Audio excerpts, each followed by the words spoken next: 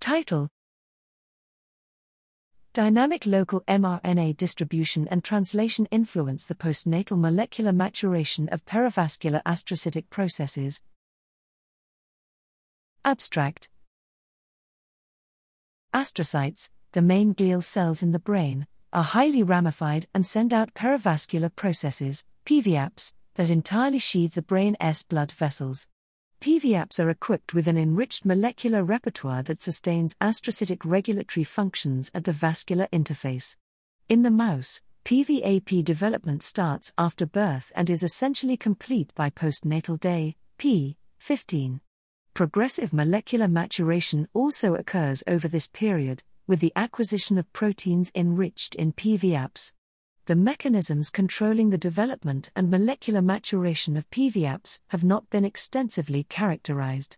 We reported previously that mRNAs are distributed unequally in mature PVAPs and are locally translated. Since dynamic mRNA distribution and local translation influence the cell's polarity, we hypothesized that they might sustain the postnatal maturation of PVAPs.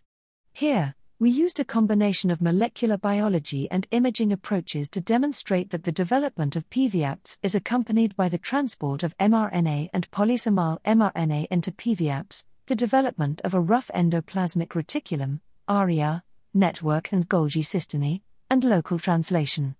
By focusing on genes and proteins that are selectively or specifically expressed in astrocytes, we characterized the developmental profile of mRNAs, polysomal mRNAs and proteins in PVAPs from P5 to P60.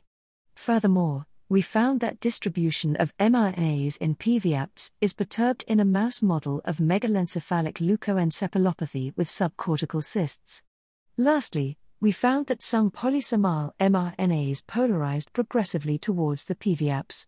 Our results indicate that dynamic mRNA distribution and local translation influence the postnatal maturation of PVAPs.